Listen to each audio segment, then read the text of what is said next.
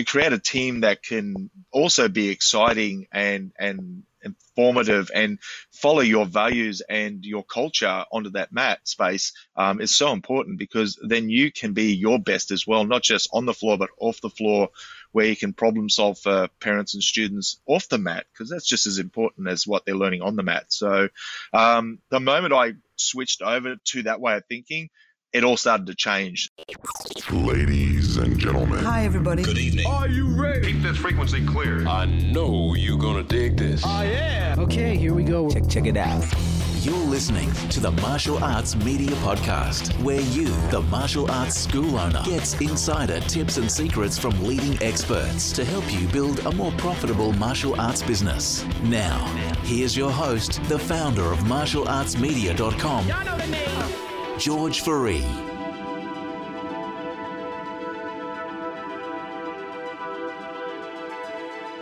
This podcast episode is the audio version from a video that was published on martialartsmedia.com. For the full episode, to download the transcript and get all the show notes, head over to martialartsmedia.com. Enjoy. G'day, Georgia. Welcome to the Martial Arts Media Business Podcast. And today I've got a repeat guest with me. Really happy to have Brett Fenton back. G'day, Brett. Hey, George. Good to be back on the podcast again. Yeah, cool. So last time we spoke, things were a bit different, right? We were just lockdowns, moving in and out, and we were talking about virtual gradings, a few epic things that we were doing. If anybody wants to backtrack on that, episode 98. But today, I want to talk about something else. You know, I chat to Brett every week in our partners group, in our coaching calls, and Brett's always got a ton of value to share. And one thing that's come up is Brett runs about 70 classes per week at Red Dragon Martial Arts, and he's only teaching 6. And I want to get down to, the number one question school owners always ask me is, how do we get more instructors? How do we go about that process? And so I want to, on your behalf, pick Brett's brain today and just get all the insights on how that's gone about. So Brett, just a quick intro for those that haven't listened to the previous podcast. Just give a quick roundup on your background, where you're based, what you guys do, and so forth. Absolutely, George. So I've been doing martial arts pretty much all my life, but I got really serious when my late teens. Started doing Wing Chun, Kung Fu, Jiao Ga Kung Fu, and some Tai Chi. Started teaching classes, as I think most of us do. Is just you're the standout student in the class, and so you get thrown up the front to run warm-ups, and then all of a sudden you're good at that, so then you start teaching classes. So I was doing that in the early 90s. Had my first school in 94. And then I started Red Dragon Martial Arts in 97. So we're about to hit 24 years of running classes. And that's changed, obviously, from the small community hall where we had 20 students. Now we're over 400 students. We only had 2 classes a week. Now we have 70 classes a week. And we have 2 training rooms, a gym, full-time professional facility, instructor team of over 20.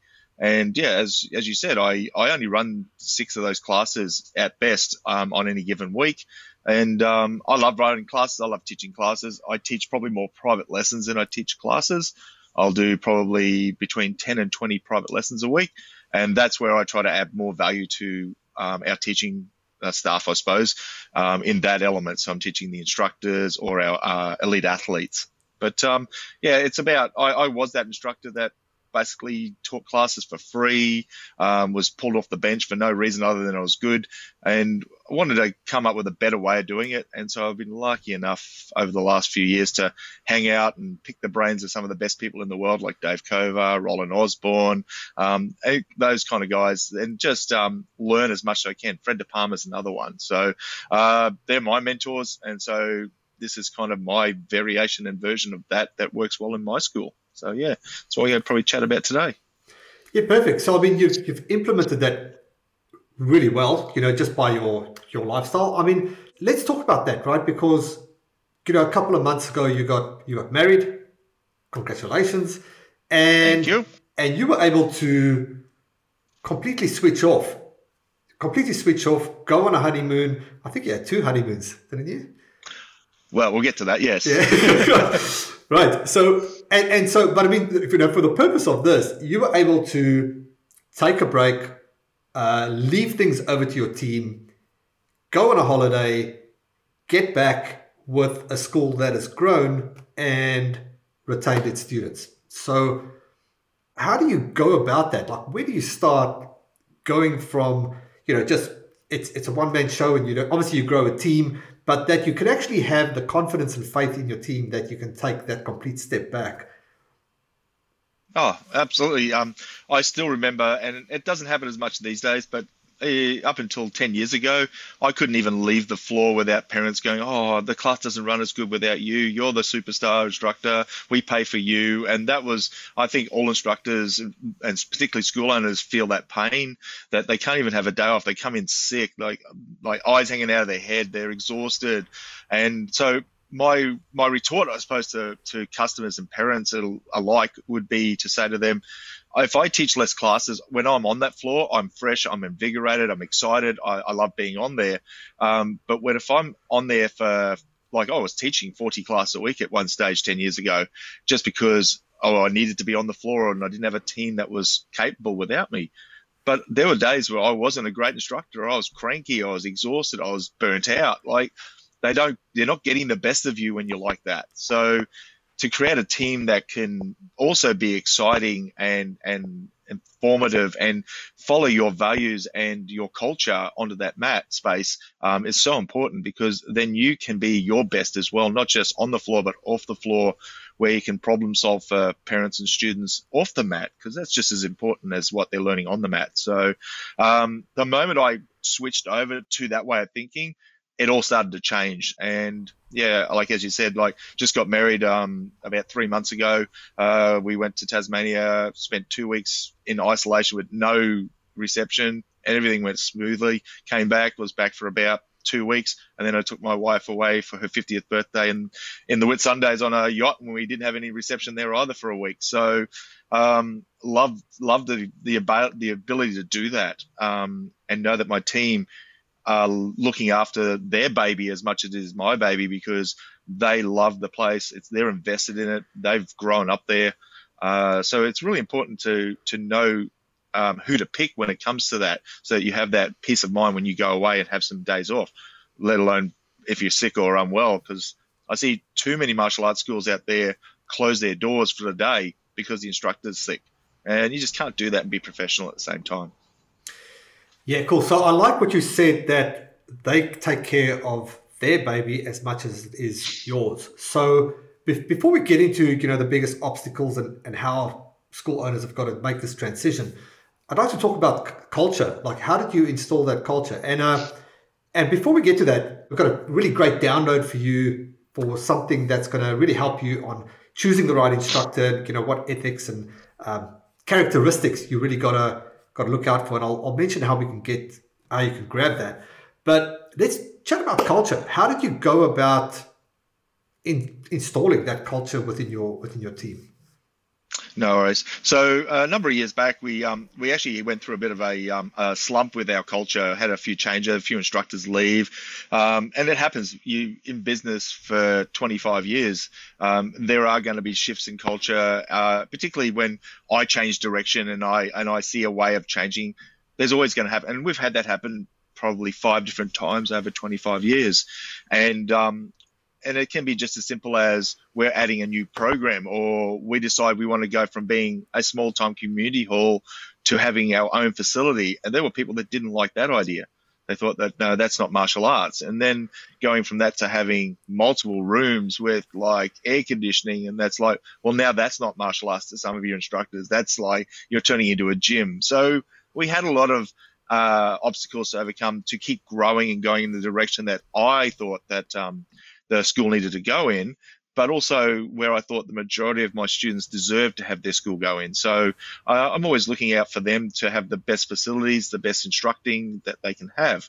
And so, but that doesn't come without its challenges. And basically, we sat down with an expert that is an expert in culture. And I'm lucky enough, my wife's also a culture manager. She works in the culture industry in her business. So she, along with one of my best friends, Matt, he lives in Canberra, and he's big on culture there. They came together and we created these value systems for our school that we are unbreakable rules that we run our business by and run our school by. And so then they're up on the wall in massive posters. And so things like we believe, and they're all belief statements, and we believe that everybody has the opportunity to become a black belt, not just the athletes. So things like that. We believe that nobody should blow another person's candle out. So we have all these belief systems, and they're everywhere throughout our school. And so that tells everyone this is what we believe in. I'm also a massive Simon Sinek fan, and he's obviously worldwide. He gets brought into businesses to help with culture. And I've listened to all of his podcasts, his interviews, his books, his TED Talks, you name it. And so for me, culture is the number one thing as far as I'm concerned. Doesn't matter what you teach. It doesn't matter if you're doing martial arts, gymnastics, dance. I don't care. If your culture's not right, you'll never grow, and you'll never have harmony inside there, and you'll never have a day off because you'll be having to micromanage your team all the time. And so I don't micromanage my team. I actually sit in this office like where I am now. I spend most of my time in this office, even when the classes are running, and I pop out, just have chats to the parents. If I get a message on my watch or my phone, I don't teach classes. I've got cameras right above me where I am right now. There's 12 cameras. I can look up there and see how it's all going if I really want to. But at the end of the day, I trust my team. They're well trained. We do monthly training sessions where we go through any of the issues we had during the last month. We note it all, we fix it all, and we move on. So, and we listen to our feedback from our students and our parents. So, yeah, it's all important, and it's an ongoing process that doesn't happen overnight. But yeah, it has to happen. All right, perfect. So you're installing the beliefs, and so that's very known amongst the culture within the students. So that helps. Now, how does this transition over when you start trying to spot the talent and seeing, all right, well, who's the next instructor? How does it go from being a student to transitioning someone and inviting them to become an instructor? Very important, George, in the fact that I think we already do it when the day we have people come in and do a trial class. We're very big on not just accepting everybody as a student. So they have to have pretty much the same, I suppose, values that we have anyway. So doesn't matter if you come in and you go, oh, I'm a 10-time world champion and you've got a bad attitude. I'm probably not going to accept you as a student. I'll go, mate, just go down the road or go to the AIS or wherever you need to go to feed that ego. I'm looking for people that are like-minded to us, have the same values or want the same values and want to train hard.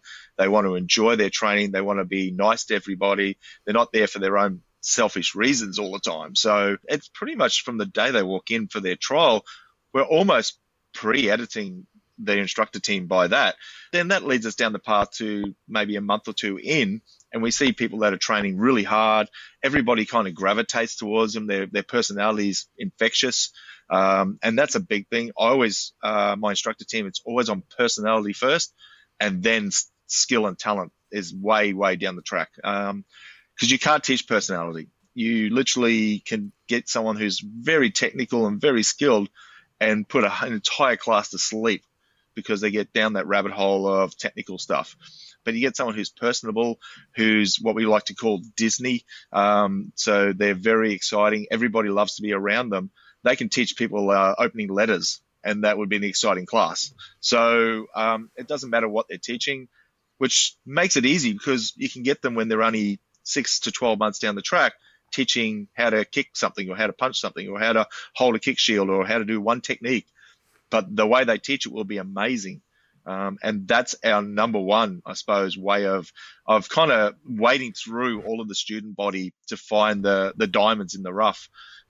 We do that from personality first, and then we teach them the skills, not just the martial arts skills, but the teaching skills, which is so important, how to pass on your knowledge. So why Disney? I think Disney's been doing it for nearly 100 years. They've always improved on what they've done. And in the industry all over the world, managers and business owners from all over the world actually go to their college, where they learn how to do staff management, how they get to present and perform at an elite level. And I often say that our instructors, that when we're out there teaching, we're not just passing on knowledge. Every parent and every kid that's watching us, we're performing at the same time. And so how we perform in front of them will keep them engaged. And I think back to when I was in school, the number one teachers that always got the information across to me best were the ones that engaged me very well. And so we want our instructors to be very engaging, very likable, and very knowledgeable, obviously. So we have to make sure that we start with them being likable, because nobody's going to listen to them if they're not. They're just going to switch off. And so it doesn't matter how skilled they are. So yeah, Disney does it best, I think. And they still do it to this day, run a course on that. So very, very useful to learn. All right, perfect. So where I'd like to go with this, I want to make this episode super practical. Now, full disclosure, Brett and I work together on a course. It's called the Instructor Team Blueprint. I'll talk more about that, but really what I want to do in this episode is I want to extract some things from the course that was really useful, but I think that can make the most impact from the get-go. And if I think the number one question that always comes up in our group is, how do you go about finding the right instructors or inviting them? How does that process go? I want to dive a bit more into that. And then as a gift with this episode, if you download the actual transcript, we'll include the character trait clarifier, which is basically a list of what character traits you're looking for and how you go about finding that in the instructor that you want. So, but to bring that back to here, let's talk about spotting the talent. Like you mentioned, right? You've planted seed from the get-go. How does it go from there? How do you get people on board your team and take it from there? No worries, George. So first thing is obviously spotting the talent is to go up to them and say, you're really skilled at this skill, and you'd make a really good instructor one day. If you see them naturally just going over and helping other people, that's a very key indicator. But just by someone who's at the school, they don't miss classes. When they grade at a really high level. They're high personable, so they're that Disney. And so once you start to see that, that's when you can approach them and say, listen, well, I think further down the track you become a really good instructor. Have you ever thought about becoming one? And if they say, no, I hadn't, but that's pretty cool, you go, well, we do instructor training once a month. You're more than welcome to come along and have a look at it and see if you enjoy it. And if you do, you can come to that until such time as you feel that you're confident enough to start helping us out. And then just giving them small roles as they go. And just, it might be, do you want to come in once a week and help with our 3 to 6 year old class, or our 7 to 12 year old class, or our adult class, whichever one they like. And then from there it just grows. It's again growing their ability to stand in front of an audience, their ability to have confidence in their knowledge, because even though they may present really well in a grading, when they come to teach somebody else, they may find that they get too nervous, they can't talk. So we need to teach them the skills of doing that. And we do mock classes when we do our instructor training to help people get through their anxiety when it comes to teaching if they struggle. And a lot of our instructors, funnily enough, have a lot of anxiety, and this is one of the best things for them, because they learn to cope with their anxiety. They learn the tools to use, whether it's the breathing tools, mindset drills, things like that, and it just makes them even better martial artists, because now they're not worried all the time. They can stand up in front of an audience, being their class, and present, and they take that out into the real world as well, and it makes them better out there as in their, whether they're working or just in their personal life. All right, so just backtracking, right? So you've invited them, they come to instructor training. How does it progress from that point? So with our adults, they'll just basically go up until an advanced rank. When they get to an advanced rank, they can start assisting in classes if they've been doing the instructor training, because we don't want anyone assisting until they've been through our instructor training, because they don't know the correct language to use. They don't know the correct way to correct. They might just go up to a kid and just go, that's terrible, fix it. And that could be the day that poor kid's come in and he's having a hard day as it is, and then you've had this assistant instructor come in for his very first class, has no idea what your culture is on the floor when it comes to teaching, and that kid's now, I don't want to train anymore, and he leaves. And so you can lose students quickly that way. And so we want to make sure that all of our assistant instructors know what to say, how to say it. They are empathetic as well as being personable. For our junior instructors, so we have junior what we call black belt club. They go into that after they get to an intermediate belt. That means that they can come out and they can show other kids how to do things like push-ups, how they can hold pads and kick shields. They can direct them. They can help set up the floor. But again, they still come to our instructor training. So because we don't want them, again, using the wrong terminology, using the wrong communication skills. And so we can have like 10-year-olds out there doing that. And we have some really good 8 to 10-year-olds that will help. They'll be partners in our jiu-jitsu program, where it's so hard for a 3 to 6-year-old sometimes to partner up with another kid because they just don't understand role playing and taking turns. So we usually put them with one of our juniors and they do the techniques on them. And then that makes it a lot easier and you get through a class a lot faster and at a higher level. And then once they've been doing that up to about the age of 14, we then put them into our junior instructor program. And that will be, like, say, in our Kung Fu, it'd be our SWAT team. In our Extreme, it's our X team. In our Jiu-Jitsu, it's our sub club. So we have a variety of different levels. And then that means that they can actually take a group on their own. So they have a group of kids. Usually when they first start, it'll be the white belts because they're easy to teach. They're keen for knowledge. They look up to these kids. And basically build their skills out on the floor while they're still doing their instructor training every month. Once they get up to an adult, they can then go up to senior instructor level. And whether they're being paid or not, it's up to them. If they are being paid, though, we don't start them until they're 14 years of age. So, and they must be volunteering first to basically make sure that they are part of our culture on the floor as an instructor, not just there for the money. Yeah, cool. So, and funny enough, we just spoke a bit about this on our Partners Power Hour call earlier. But let's talk about money and compensation, because that's another question that comes up. How do you compensate instructors? When do you start paying? When do you not pay? Or is it different for everyone? How do you go about that? And obviously take into consideration, we've got an international audience, so we'll leave the Australian terms out, but just in a general concept. So it depends on the student. It's, again, coming down to knowing what your students' goals are. Why are they teaching at the end of the day? For some of our instructors, they've been teaching for 10 years. They don't want a dime. They actually find it it's an insult if they get paid, because we can't actually pay them what they're worth. Like if they're, if I've got a lawyer who wants to teach class, I can't pay him $200 an hour to teach my class. So, and he's not going to give up his job. He just loves doing it because it makes him feel valued. Okay. So there's a lot of value in contributing back into the school as an instructor. I did it for a good 15 years before even seeing a dime, but I love it. It was my apprenticeship, I always call it, in instructing. And so for some people, that's all they want, and they'll teach one class, maybe 2 classes a week. There's no expectation for them to teach, but they love it and they do it, and sometimes it's for decades. But then you've got the instructors that go, you know what, I'd rather do this than do a normal job. And I don't want to do a normal job. I want to do this. And whether they're coming out of high school, they're in their late teens, and they go, I want to do this.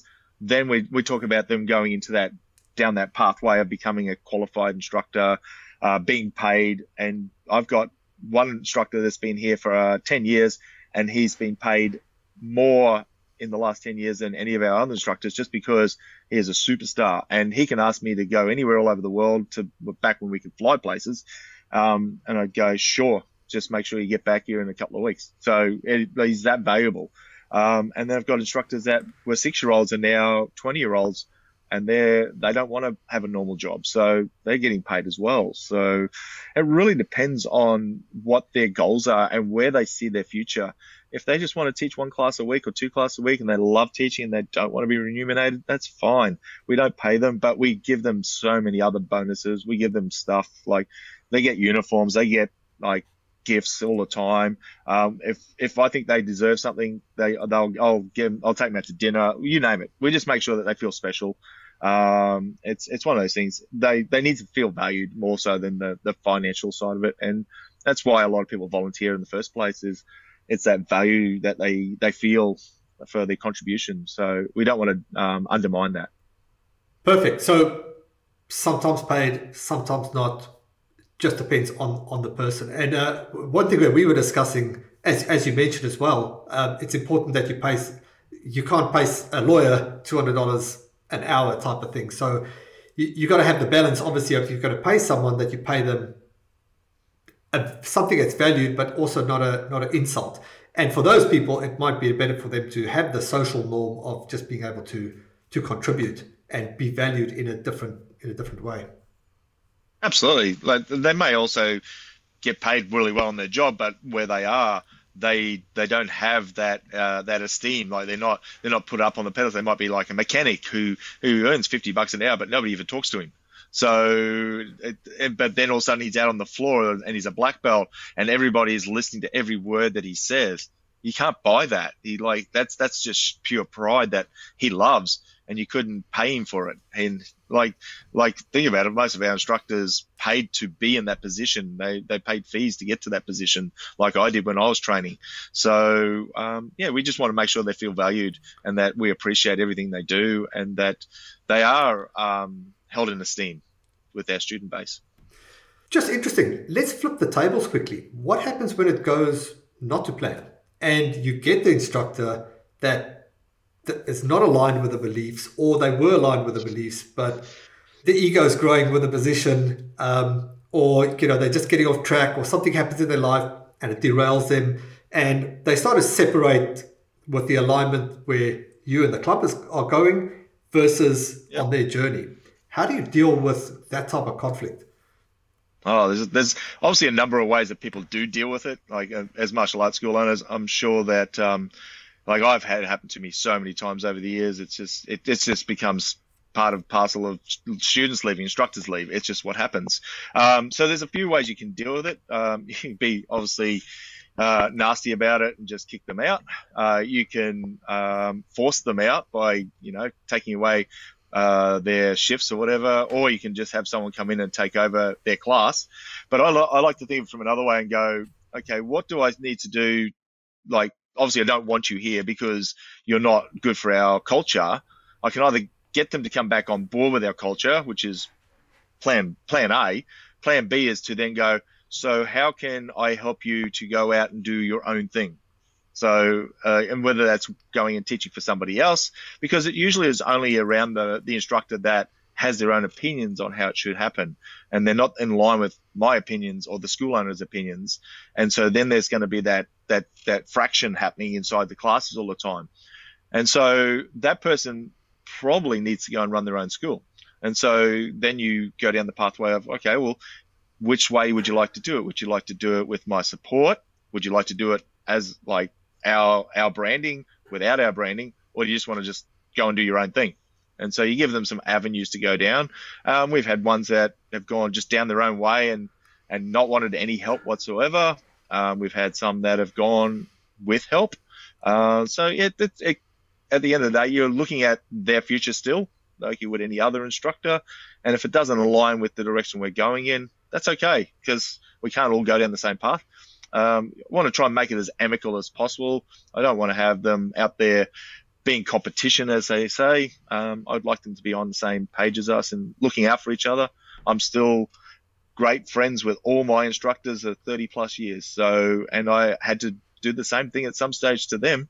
I had to go out my own, but I did it respectfully, and because I saw a different pathway that I wanted to go down, and I was respectful. And I'm still in contact with them, and I still train with them, and I still get them to come in and guest instruct, and all that stuff happens. So yeah, it's understanding where you've come from and then understanding where you want to go. And I understand it from my perspective and their perspective. So I think that takes a little bit of empathy to understand it from the other person's perspective. It's not the wrong thing to do. They just got a different direction they want to go in. And so we help them. Yeah, totally. Because that is a concern a lot of school owners mention is you don't want to get someone on board. You make them the star of the school, and they decide they're too entrepreneurial and they want to go open up their own school, and the intention was just to grab what they can and they make a run for it. But what you're saying is you're just approaching that with a bit more of an empathetic approach, and you want to make sure you instill those values, and that there is an open path that people can lead. Yeah, absolutely. Yeah. Yeah, because I've been down the path where I've had instructors just leave and not tell me, and then go and open up an opposition.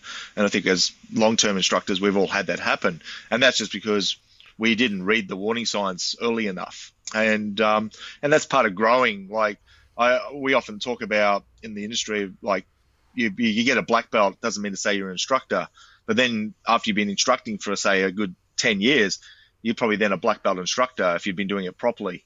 And then after you've owned your school probably for 20 years, maybe now you're a black belt school owner. And so you try to look at it in that kind of vein that you've got to be improving your skills as an instructor, but then also as a school owner, and then as a business owner. They're all skills that you need to be growing. And part of growing as a business owner is understanding that your staff will want to leave at some stage, like students want to leave, and that you've got to find an amicable way of making that happen. So that, like, if they need to come back to you for help later on, there's a doorway for them to come through. Because if they leave under bad terms, then they don't feel like there is a doorway, or there usually isn't, because it's not amicable. So, and I've been down that path many times, and would have preferred it not to be that way, but these days I'm a lot better on that. So, and that just comes from experience. It's the only true way of getting it is to go through it. Exactly. Yeah, I like Ross Cameron's philosophy. He calls it the bus. You know, everyone's on the bus. They get on the bus, and sometimes they jump off the bus, and you help them get from one place to the next, and it's their time to hop off the bus and go do their own thing. Yep. You can't get upset about it. You helped them in their journey to where they got to, and the fact that people will stay for 5, 10, 15, 20 years is crazy. Like that they want to stay that long.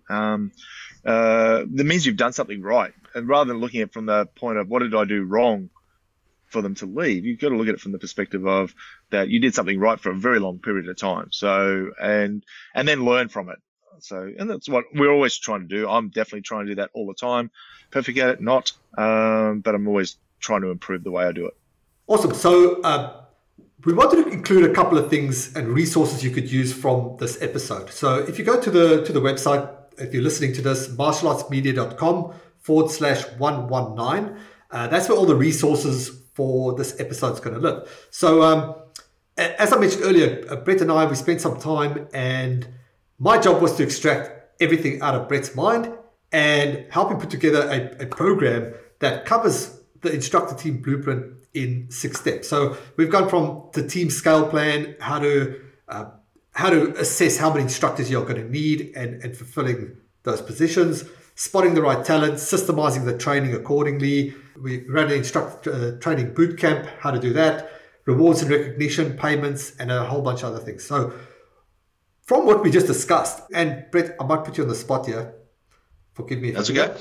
When you download the transcript of this podcast, we've included the character trait clarifier. So it's basically a list of what you're looking for as a work ethic, popularity, their passion, communication, leadership skills, and just going through a process of how to basically score your students and see who the right people, if they've got the right attributes and right beliefs and right character traits to become an instructor.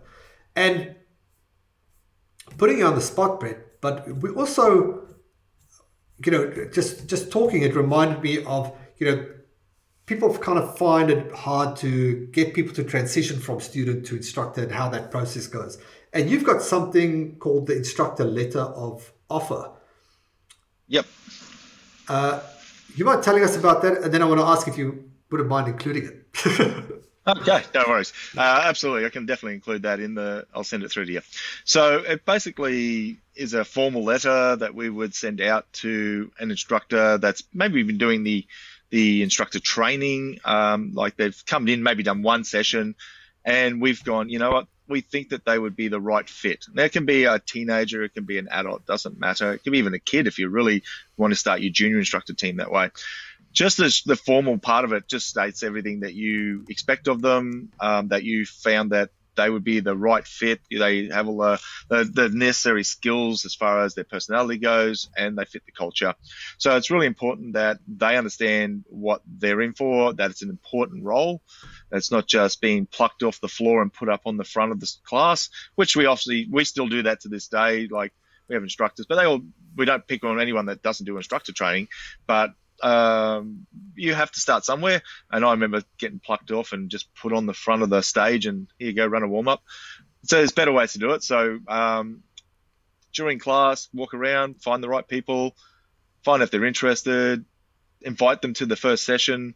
If after that they seem interested, they do a really good job, then you can send them the offer to become to join our instructor training squad, and go from there. And you can have levels of that. Like, you could have write the letter for, we'd like you to become a junior instructor, or you'd like you to become an assistant instructor, a senior instructor. You can basically format it to suit whatever your needs are. But just the sheer fact of getting something in the post that's formally saying that you want to be we want you in our team, that's a pretty proud moment for most people. So rather than just coming up and slapping them on the back going, hey, you want to be an instructor? So it's a big difference in the mindset then. It just shows it's how much we think about these things. It's professional. Perfect. All right. So, Brett, thanks for that. We'll include that with the transcript. And as a bonus, what we'll extract is just with the character trait clarifier, there's a snippet in Module 2 of how we went about that, how you go about working with that. I'll get our video editor to just give you that snippet that you know how to work through the worksheet, and you know how to go through the PDF. Other than that, Brett, thanks so much. I mean, if you've got anything to add about the instructor team blueprint, just for reference, if you want to grab the course, you can go to martialartsmedia.com/courses and just look for the instructor team blueprint. It's up there. It's really good value for the amount of knowledge and work that's gone into it. It's really good value. Brett, you got anything to add on that about the program? I think that I wish it had been around 20-something years ago when I was first teaching classes, and I had to travel all over the world to do that, and then bring instructors from overseas to here, and it's just been one of those things that, as I know all of us long-term school owners wished we had more information back when we did, but now we do.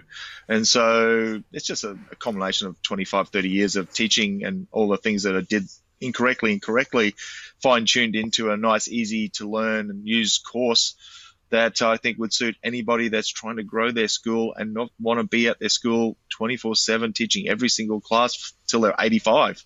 So I don't want to retire. This is my retirement when I'm at my school.